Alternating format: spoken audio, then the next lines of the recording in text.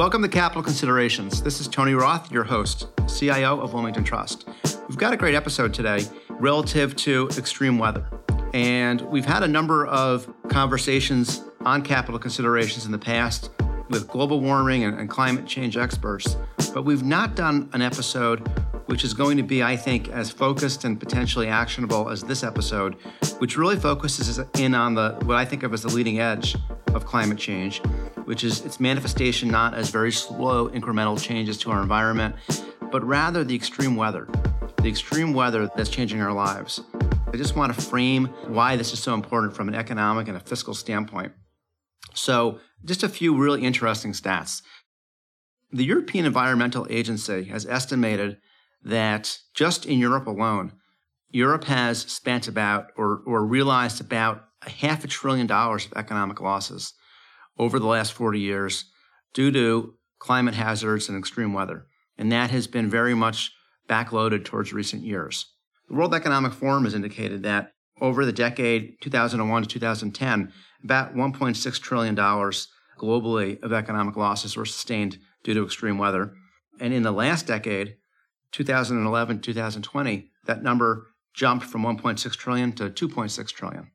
And then bringing things home, NOAA, which is an esteemed organization of our government, NOAA estimates that about $120 billion per year in the U.S. is the number of economic loss that we're now sustaining on average over the last few years, whereas that number was only around $50 billion a decade ago. So we can see not only the impact of these events, but the accelerated impact of these events. So that's what we're going to talk about today. And I think it's an episode that is going to be fascinating, alarming, but also important. I'm really excited about our guest. Dr. Daniel Swain is a climate scientist at UCLA's Institute of the Environment and Sustainability, focusing on the dynamics and impacts of the Earth's changing climate system. His recent work seeks to understand the risks of extreme weather, such as droughts, floods, wildfire, in a warming climate. Hurricanes, too. You can find Daniel on his blog, Weather West, where he provides real-time perspectives on California's weather and climate. So, Daniel, thank you so much for being here today. We're really excited to have you. Yeah, thank you for the invitation. Just want to remind our listeners that Wilmington Trust is nonpartisan, and we're not taking a stance on issues that are maybe highly charged for listeners. We're trying to understand the world in which we live the best we can and to relate those observations and insights to how we manage money for our clients. I think the place to start is to really drill down into this distinction between general climate change and one aspect of climate change, which is this accelerated experience of severe weather. How do you think about that distinction, and why was that so important to you in your focus as a scientist in your work? I think it's a good question because when we talk about climate change, we often hear about these fairly global or vague numbers and targets and statistics. We hear about 1.5 or 2 or 3 degrees Celsius of global mean warming, or we hear about sea level rise, or we hear about changes happening at the end of the 21st century. And all of these can sound a little bit fuzzy. And I think one of the challenges of communicating as a scientist communicator, my job is both to do the research and to have these kinds of conversations about climate change, is really bringing home the fact that a lot of the reasons why we care about climate change are actually not the top line numbers that we're used to hearing about in newspaper headlines. What actually causes a lot of the harms associated with climate change isn't this relatively incremental warming itself. Instead, this incremental global warming is a heuristic for the other changes that seemingly incremental global change brings about much more dramatically at the local and regional scale. So the reason why it's such a big deal that the Earth has warmed at this point about 1.3, 1.4 degrees centigrade, depending on how you measure it, as a result of human activities, that sounds like a small number, except that that's a geologically enormous number. On the timescale of a century, the Earth just doesn't change that quickly. But it is now because of the human emission of greenhouse gases. And what that 1 and some odd degrees of change so far has already brought about is a significant increase in the occurrence of certain types of extreme weather events. So we're talking extreme heat waves, extreme downpours, certain types of extreme storms in certain regions. And that's where a lot of the damage has come from at this point. Whereas if we've already started to see the significant increase in extreme weather events at our present level of warming, and we're on track to double that, and some of these impacts from that relatively incremental linear warming are themselves not linear, then we're in for a heap of trouble. So, for example, I was reading my Bloomberg terminal this morning, and it said tomorrow on Friday, Death Valley is going to be 121 degrees. Well, why do I care? I mean, so there's some really rugged animals like scorpions running around that are going to just, hide under the rock for the day.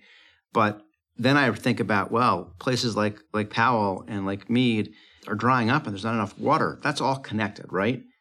The reason why we care about these extremes, even when the extremes are only a little bit greater than things we've seen in the past. So this often happens during extreme heat waves, for example, where you hear that something is a record high temperature for the date, for the month, or maybe, for the whole region. You might exceed the previous record by a degree or two. And you might say, well, what's the difference? It's just an extra degree or two. But the problem is that human systems, human bodies, first of all, have a certain range of tolerance to extreme events. Ecosystems are adapted to a certain range of temperatures or precipitation or humidity conditions. And sometimes modest and temporary excursions outside of that preferred or adapted range are okay for the human body or okay for ecosystems. They are relatively resilient and they can bounce back from that. But if we start repeatedly making these excursions outside of those preferred zones, then that starts to become a much bigger problem. And in some systems, there are actually thresholds, especially in living biological systems. Coral reefs or the Western coniferous forests, there are, for living things, physiologic thresholds in some cases. There is a maximum combination of temperature and humidity, for example, that is survivable. If you're a tree in the forest, there's a combination of dryness and temperatures that will mean that your tissues as a plant can no longer supply water to the leaves. You can no longer photosynthesize. That means that the tree dies. So let's bring it back to the premise for this conversation. In other words, we know that we need to do something about our emissions, and we're trying. We may not be trying hard enough. We may not be moving fast enough. But we're all at least aware of the problem, which is we've got to cut our emissions and maybe even engage in carbon capture and extract carbon from the atmosphere and do all those kinds of things.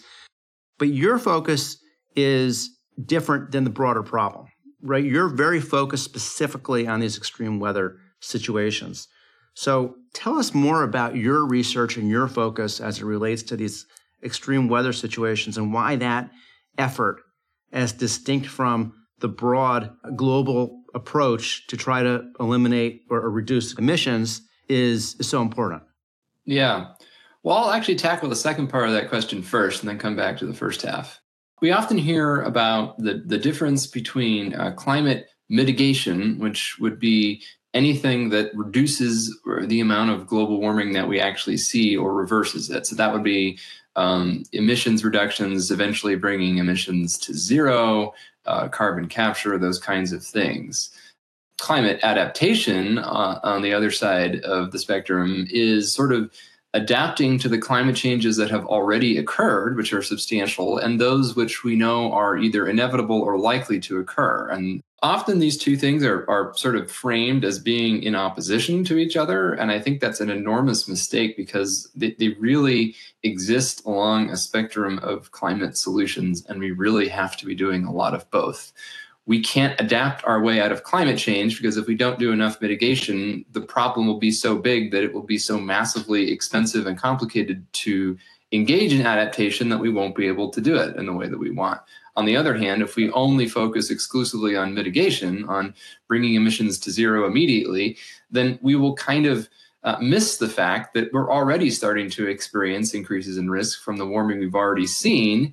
And because we aren't going to bring emissions to zero overnight, and there will be some additional amount of warming, we won't be adapted to those further changes in climate that are essentially inevitable. So my usual language here is just to really emphasize that we really need to be aggressively pursuing both climate mitigation and climate adaptation simultaneously.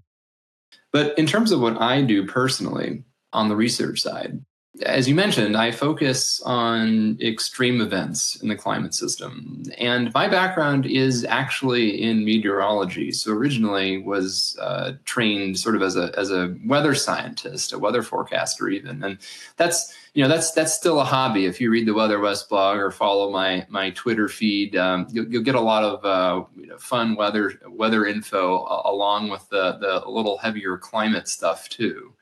On your vacations, do you go chase tornadoes in the Midwest? It's actually funny you say that because that's what I was doing just yesterday. I live these days here in Boulder, Colorado, which is right at the confluence of the Rocky Mountains and the Great Plains. And so I just took the afternoon yesterday to go watch some thunderstorms over the plains. So yes, that is something that I actively do when I have the opportunity. So I'm a bit of a weather geek on top of everything else. But I think that really informs my perspective professionally as a climate scientist. And so I came into the field from a somewhat unusual direction. I came into climate science from a weather-centric perspective. So I really think about these episodic extreme events from a weather forecasting and meteorology kind of risk management perspective, and then apply that in a climate context. So events that occur on multi-decades or centuries or millennia are sort of dealt with by one group of scientists, and the kinds of atmospheric events that are occurring in your backyard that are relevant to the weather forecast for this week, they're kind of handled by a different group of scientists. And one of my jobs is to sort of bring these two somewhat siloed, disparate groups together because the underlying science is the same. And it turns out that a lot of the important consequences and implications of climate change really do manifest through this changing envelope of weather. I often like to say that climate is weather in aggregate. That is what climate is. It's not just the average of weather, but it's also the extremes of weather over time. And so thinking about climate change as an ever-shifting, ever-evolving envelope of weather and potential extremes, I think really helps hone in on a lot of the risks that are incurred by society and the environment. So tell us about the premise of your research. In other words, as it relates to extreme weather, what are you focused on, and how can we take that research and learn from it or better understand where we're going or the outcomes of severe weather? Right now, we're sort of focused on extreme issues in the Western United States, although some of these have a lot broader relevance. We're looking a lot into the atmospheric and climate conditions that favor extreme wildfire conditions. We've been seeing a lot of those, more of those to a greater extent out west in recent years. And at the other end of the spectrum, the increasing risk of mega flood events, which may seem like it's the polar opposite, but they are actually unified by an interesting physical principle that I'll mention in a little bit. But the basic idea here is that the Western U.S. has always been a region prone to wildfire, of course. It's not like that's anything new. But the difference is that climate change is really modifying the background burning conditions. It's making for a landscape that is much more flammable than it used to be. And so what we're seeing are fires that are becoming much larger, and more importantly, they're becoming much more intense. So it's not so much that fire itself is the problem. In fact, if you talk to ecologists, they'll point out that fire in many ecosystems is a necessary and healthy part of those ecosystems at a certain level of frequency and intensity. But the problem is now we're pushing wildfires well beyond those preferred intensity, frequency sort of envelopes. So that's sort of the motivation for looking at the changing climate conditions that increasingly favor these extremely dry conditions that are even drier than the very driest conditions that we ever saw in the 20th century.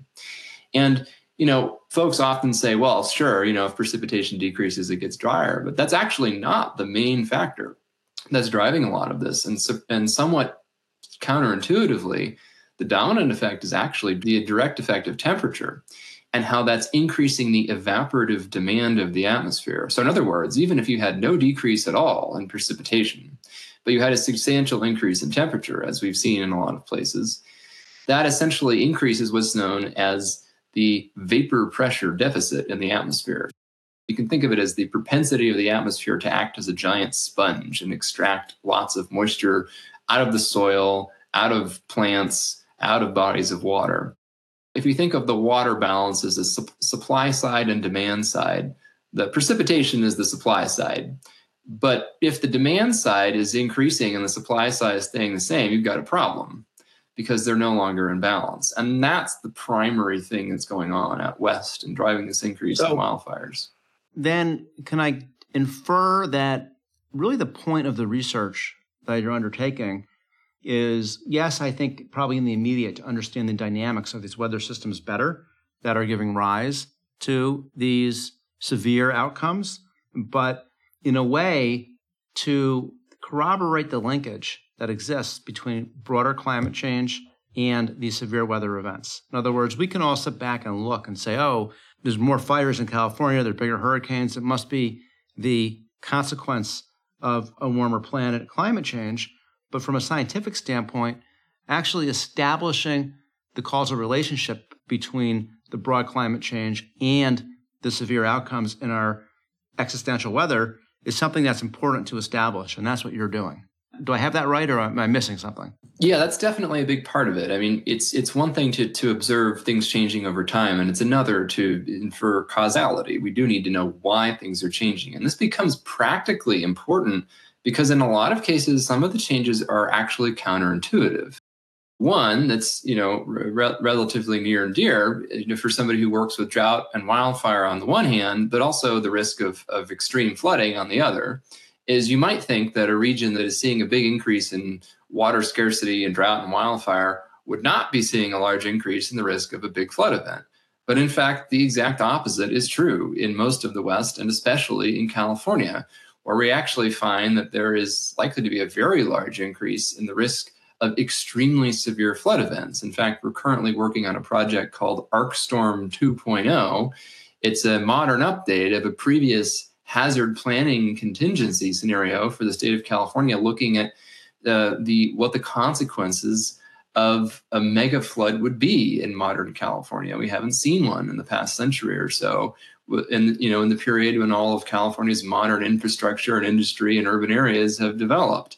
And so the exposures are potentially dramatically higher, and we don't have a recent memory of it, especially because there's so much focus on drought and water scarcity and fire. There's been less focus on the opposite end of the spectrum. And yet our own research shows that very much is a risk that's increasing, but in the background. So, okay, here we're getting to something that I think is really important because, again, I started out by describing this sort of malaise that we all feel about the environment. Most of us recognize that there's a problem, but it's hard for any one of us to fix the problem. But what you're describing, Daniel, is that I'm going to put it in my words, you tell me if this is correct. There are what we might call as gray swan events. There are events that haven't occurred yet necessarily, but we can see them coming due to the work that you're doing and potentially prepare for them. Yes, the projection of those potential outcomes should also cause us all to be better recyclers and better stewards of our environment in the different ways that we know we should be doing. But it also means that we need to be very specifically focused on some of these events that we believe could happen and prepare ourselves for them. Does that sound right?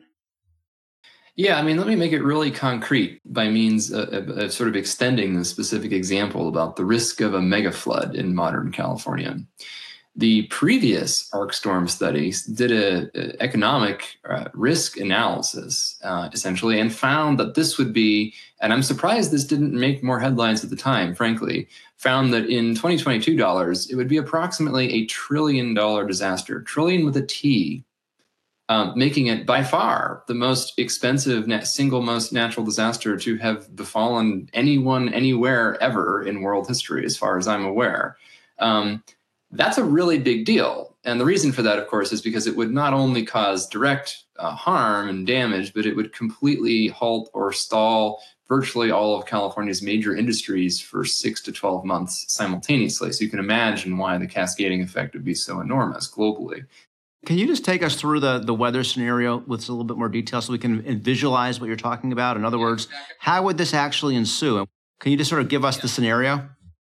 Yeah, so the scenario we're talking about, a mega flood in California, it's actually a multi-week sequence of extreme winter storms known as atmospheric rivers. You may have heard of them in the news. But this would be a particularly prolonged sequence of particularly wet and moist atmospheric river storms. And it's sort of modeled after something that actually happened, the Great Flood of 1862. At the time, though, only about 400,000 people lived in California. Today, there's 40 million people living in the same region that 400,000 lived at the time. California is much more flood vulnerable than a lot of people realize. The second most flood vulnerable city in the country, behind New Orleans, is Sacramento, the state capital. Los Angeles and San Diego, most of those metro areas, as dry as they often are, they exist on floodplains. Major floodplains that drain very steep mountains that can capture a lot of water and send it downhill at high velocity very rapidly. Today, some of California's major cities that, if you're outside of the region, you probably don't hear as much about, are in the Central Valley, home now to millions of people and a significant portion of the nation's agriculture. So we're talking about, most of the agricultural regions, most of where a lot of people live, the movie industry, and even in the San Francisco Bay Area. There's, of course, lots of hills, but the Bayfront, most of the major tech industry is right along San Francisco Bay, which would flood many of these facilities. Google is just separated by a 6-foot levee from San Francisco Bay. It's right on the waterfront, for example. So Daniel, so you're a scientist, you deal with data. So what does your data suggest the probability of this event occurring? And I know there's lots of other kinds of events. You're just giving us one example. What's the probability in your mind, based on your data, that this could actually happen, let's just say, in our lifetimes? We sort of directly addressed this in a study a couple of years ago, came out in 2018, and we found that between about 2020 and 2060, so over just a 40-year period, so that's not an absurdly far in the future, about a 50-50 chance of a modern recurrence of that magnitude of an event in California. And that's higher, significantly higher than it used to be. And this is sort of the crux of what I'm trying to emphasize here. This is not something that was impossible before climate change. We know it's not because it already happened in 1862. So clearly, you don't have to invoke climate change to be concerned with this level of hazard. But the difference is that when it happened in 1862, it was probably something that really would have happened only once every 100 to 200 years. And indeed, it hasn't happened since 1862. But the problem is, with climate change, that's dramatically raising the background odds. But the question is, how much more will it raise the odds? Because currently, we have some preliminary data suggesting that the risk has probably already doubled from the global warming that we've already seen, but that would still make it a pretty rare event. But if we double it again, or triple it over the next few decades, as appears possible, then that's really going to make it something that is almost an inevitability on relatively short timescales over just a few decades. So we go from something that, if we get lucky, would only happen every couple hundred years to something that's almost certainly going to happen in our lifetime, depending pretty importantly on how much warming there actually is, which sort of gets back to this idea that it matters very much how successfully we mitigate climate change by slowing it down and eventually stopping it. But it also matters how much we prepare for these events, from a risk perspective, because we know it could happen anyway. And that's what I want to ask you. So let's say that we had a crystal ball and we knew it was going to happen in 2060, in roughly 40 years. And let's further assume we could spend $1 trillion after the event, or maybe we could spend $100 billion today, which even on an inflation-adjusted basis would probably end up being a relatively small fraction of the harm, to try to significantly mitigate the damage that's going to be caused when this occurs. How would we spend that money? Are there different actions we could take from a risk management standpoint to try to prepare ourselves to really minimize that economic loss that you're describing? Often you'll hear, oh, we need stronger, taller levees and bigger, stronger dams. And in a lot of cases, that just isn't going to be adequate. There's no way we can necessarily build ourselves out of this. Yes, it definitely makes sense to make sure our levees and our flood control structures are as resilient and robust as they possibly can be. And that's going to require substantial investment unto itself. But some of the most effective solutions, and this is sort of a metaphor for lots of things in climate change, are to let nature do its thing in a controlled way. So you've heard about controlled burns and prescribed fire from a wildfire perspective, reducing the risk of catastrophic fires by introducing beneficial lower intensity fires to clear fuel and improve ecosystem health. Well, there's a similar analogy in the flood world where instead of trying to constrain rivers ever more by building taller or narrower flood control channels, you actually widen those channels. You do levee setbacks. You let the rivers meander. You set aside certain areas to flood, knowing that you can't prevent everything from flooding, but you might be able to protect your most important stuff from flooding, critical infrastructure, or downtown areas, hospitals, major power plants, things like that, critical transportation arteries. If you can protect those, then you actually mitigate most of the worst harms in an event like this. And so you couldn't imagine designing a system where you let some areas flood on purpose to save the other regions. And there is a precedent for this working. The YOLO bypass is what has protected Sacramento, for example, for at least in the 20th century, and early 21st century, from serious flooding, because it allows a broad 20-mile wide stretch of mostly agricultural land to flood when the river's high, and that keeps the pressures off the levees that protect the state capital, for example. So some of this is investing in the right kind of infrastructure to allow nature to take its course, but a lot of it is, if I'm hearing correctly, is just being cognizant in our planning that these are likely events so that when we build the next incremental hospital, as nice as the view may be from the recovery room to see the water next to you, if we set the hospital back 5 miles, we wouldn't have an economic loss when the flood occurs because the hospital wasn't built in a place where we should have known there would have been a problem. And it wouldn't actually cost us any more. Yeah, right. That's one of the major reasons why the costs of disasters are increasing so much from an economic perspective. In some cases, yes, we are seeing more extreme physical hazards, but in a lot of cases, the costs would be increasing anyway because we keep building more homes, more structures, putting more people directly in harm's way. This is true along a lot of the world's coastal regions. They're susceptible to hurricanes and storm surges. We keep building more homes in river floodplains. There's all sorts of developments out west right now going up in the absolute highest fire risk corridors. So you don't seem to have learned that lesson yet. There's lots of conversations about it, but historically we've done a really bad job at preferentially putting a lot of value directly in the places where it's most likely to wash away or burn up. So this is fascinating. Now, let me ask you, Daniel, we tend to be very ethnocentric or localized in our perception of the world. If you could go anywhere, where would be the most active, fascinating place to drop you to study the manifestation of climate change as severe weather? Because it seems to me, given my micro view from as an American, that it would be right where you are. That our west coast and our east coast, fires, hurricanes. Maybe I'm just not listening to the news everywhere else in the world. I don't see any countries that are really taking it on the chin like we are.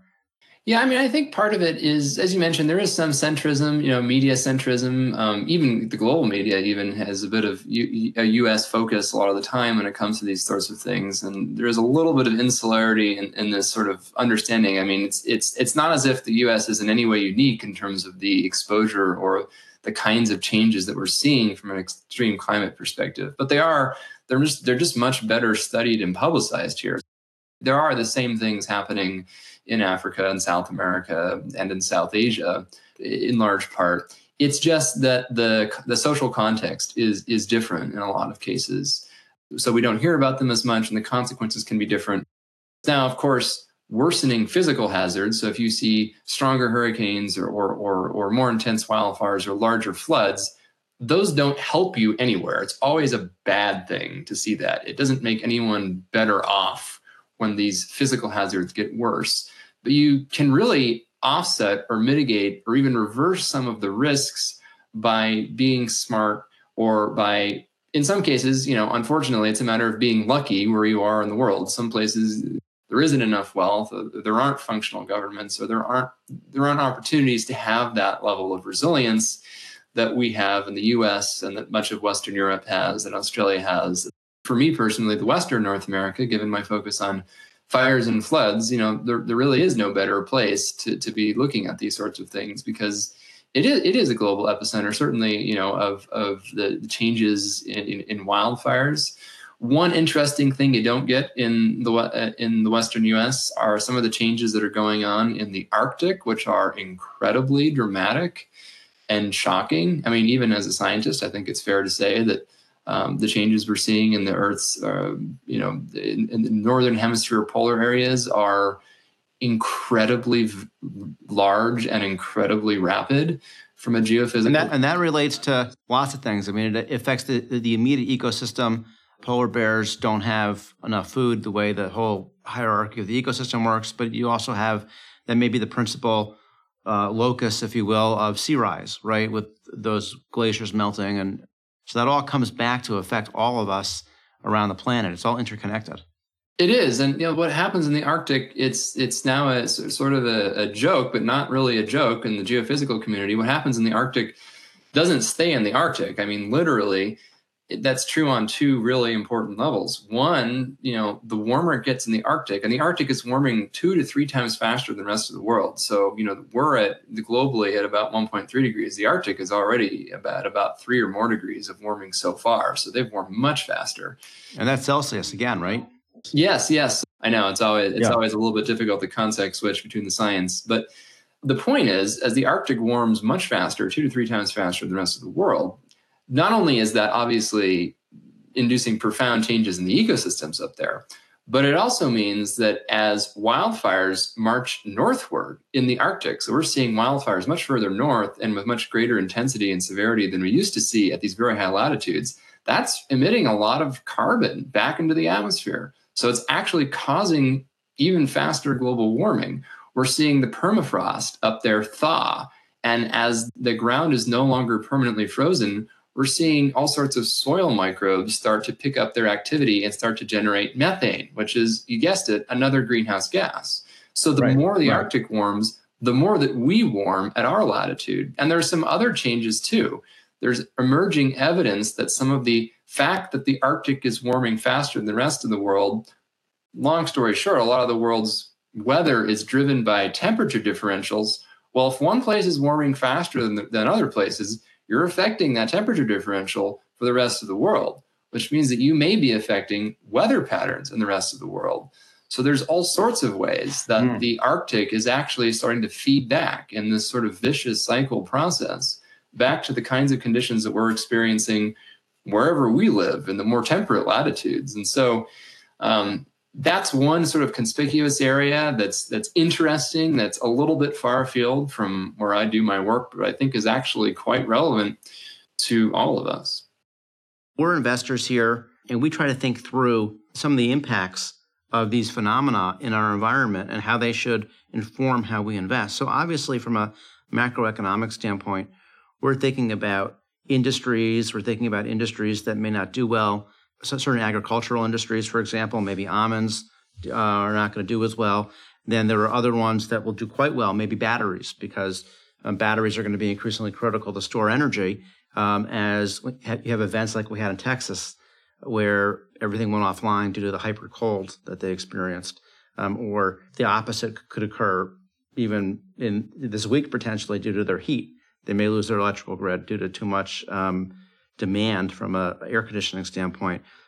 When you think about it, understanding your profession is not investing, but what are some of the things that, some of the very concrete applications or specifics that you would sort of counsel us to maybe be focused on? I think there's sort of 3 broad classes, and I'll cover them each quickly. The first 2 are actually aligned with what I mentioned about this seeming tension between climate mitigation and climate adaptation, but the fact that there's not really tension at all and they're actually quite complementary.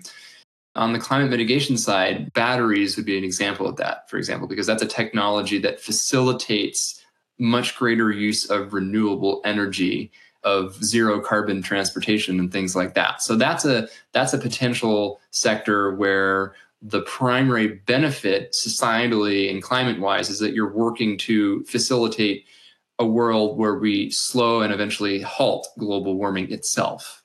And then there's this second class of things which are sort of on the climate adaptation front. This would be anything that really helps us to reduce the consequences of the global warming that's already occurred and that we know is going to occur. This might be anything that helps mitigate or hedge against the risks of extreme weather, for example, anything that makes it less damaging to incur losses that are lower than they otherwise would have been. So here, you're directly trying to engage with things that either make society more resilient to extreme weather or whatever other hazards they may face, or somehow make it easier to recover from those sorts of adverse events when and where they do occur. So that would be building the structure away from the floodplain, away from the locus of where the bad event is going to occur. Are there other things in that category? For example, in the West, with respect to wildfire, there's a lot of interest in fire-resilient building construction now. So, that's something like how you build structures matters as well as where you build them. So that's a question of, do you spend 5 to 10% more? And sometimes it really is as little as that much to make a fire 2 to 3 times less likely to burn down in a wildfire. It would seem to me that in certain places, that's a very good investment. In other places, maybe it's not as important. But there are similar things that you can do for other sorts of hazards, building structures, or even developing neighborhoods or urban areas in ways that make it safer or easier to shed heat, for example. So you might still need to install air conditioning, but you might need to use it less, and you might strain the electrical grid less if buildings are designed to passively shed heat more easily, for example.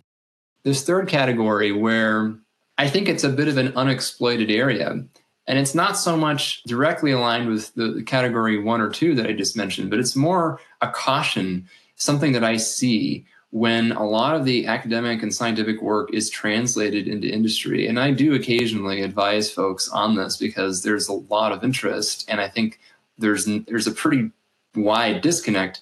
There are a lot of people and institutions spending a lot of money to use climate information very poorly. So it's one thing to want to incorporate information on climate change and extreme events. It's another thing to do so in a way that actually is correct.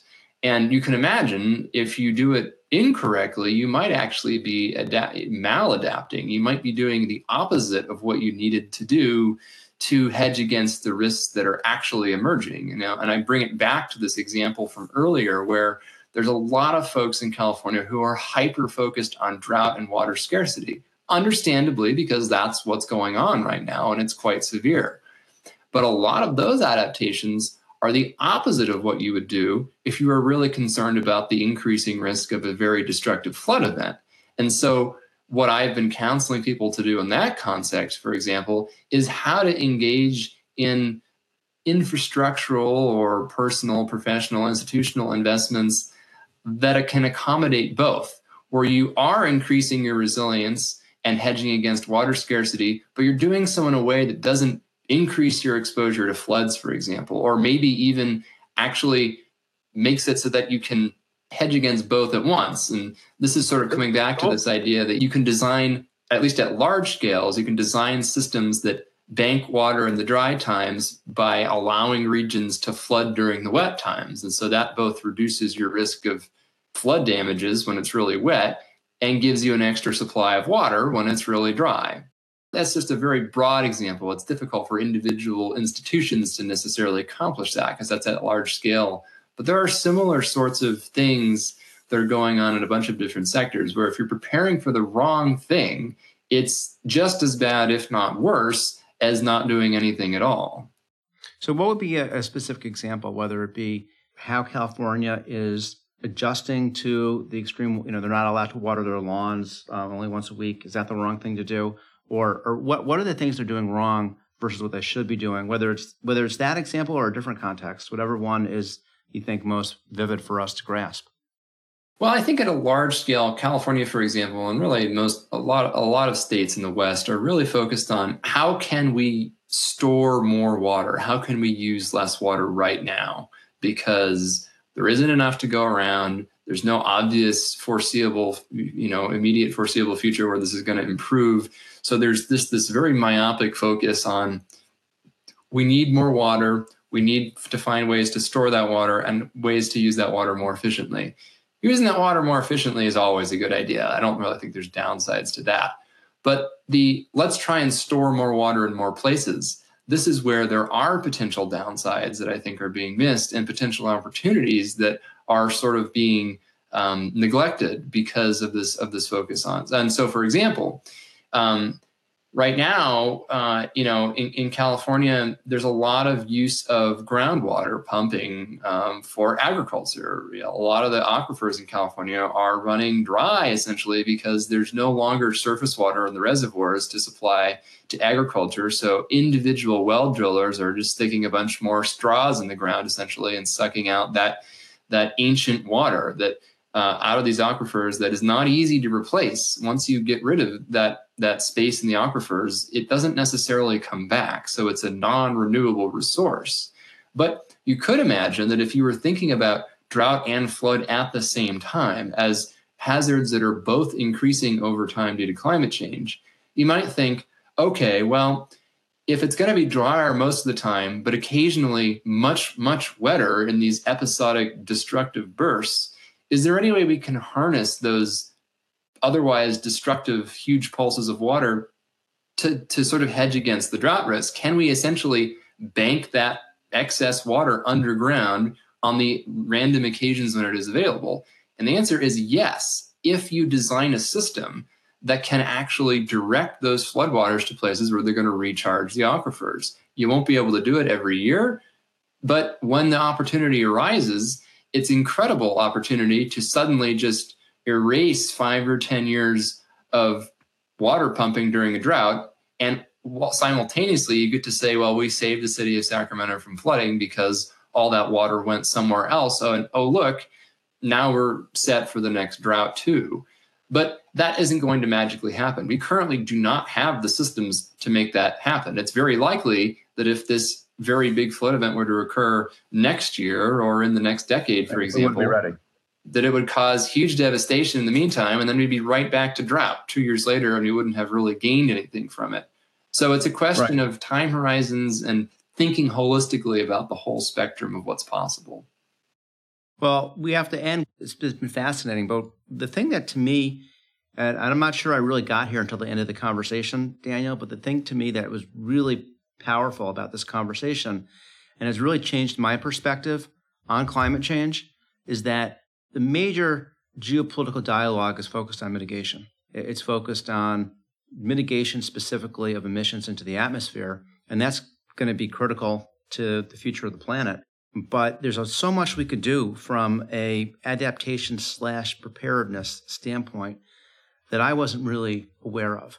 And that, it takes some fortitude to take the money out of the bank and spend it today in order to be in a much better position when that extreme event occurs later. And it could be something really obvious, like putting the right barrier in front of the Hugh Carey Tunnel that feeds New York City, which flooded disastrously during Hurricane, I think it might have been Sandy. Or it could be something that's much more subtle and requires sort of the science that you bring to the table with your colleagues to understand, how do you actually divert the potential floodwaters into the aquifers.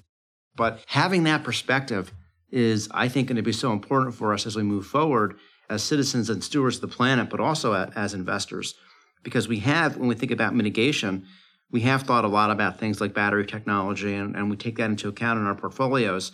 I'm not sure that we've been as sensitized to kind of the infrastructure needs that may be coming down the pike over time to make us more prepared and to adapt to the climate change itself. So for me, that's been a really fascinating eye-opener from our conversation today. So thank you so much for being here. It's been just great. Well, thank you again for the invitation. And I totally agree that I think that really we do need to be able to walk and chew gum and work both on the climate mitigation side as well as the climate adaptation side simultaneously. So thank you again for having me. I want to let everybody know that we're going to take about a 3 or 4 week break in our cadence of developing and producing podcasts for a bit of an early summer break here. So with that, thank you again, Daniel, and I wish all of our listeners a wonderful day. This podcast is for information purposes only and is not intended as an offer or solicitation for the sale of any financial product or service or recommendation or determination that any investment strategy is suitable for a specific investor. Investors should seek financial advice regarding the suitability of any investment strategy based on the investor's objectives, financial situation, and particular needs. The information on Wilmington Trust's capital considerations with Tony Roth has been obtained from sources believed to be reliable, but its accuracy and completeness are not guaranteed. The opinions, estimates, and projections constitute the judgment of Wilmington Trust as of the date of this podcast and are subject to change without notice. Wilmington Trust is not authorized to and does not provide legal or tax advice. Our advice and recommendations provided to you is illustrative only and subject to the opinions and advice of your own attorney, tax advisor, or other professional advisor. Diversification does not ensure a profit or guarantee against a loss. There is no assurance that any investment strategy will be successful. Past performance cannot guarantee future results. Investing involves a risk, and you may incur a profit or a loss. Any reference to company names mentioned in the podcast should not be construed as investment advice or investment recommendations of those companies. Facts and views presented in this report have not been reviewed by and may not reflect information known to professionals in other business areas of Wilmington Trust or M&T Bank, and may seek to provide financial services to entities referred to in this report. M&T Bank and Wilmington Trust have established information barriers between their various business groups. As a result, M&T Bank and Wilmington Trust do not disclose certain client relationships or compensation received from such entities in their reports.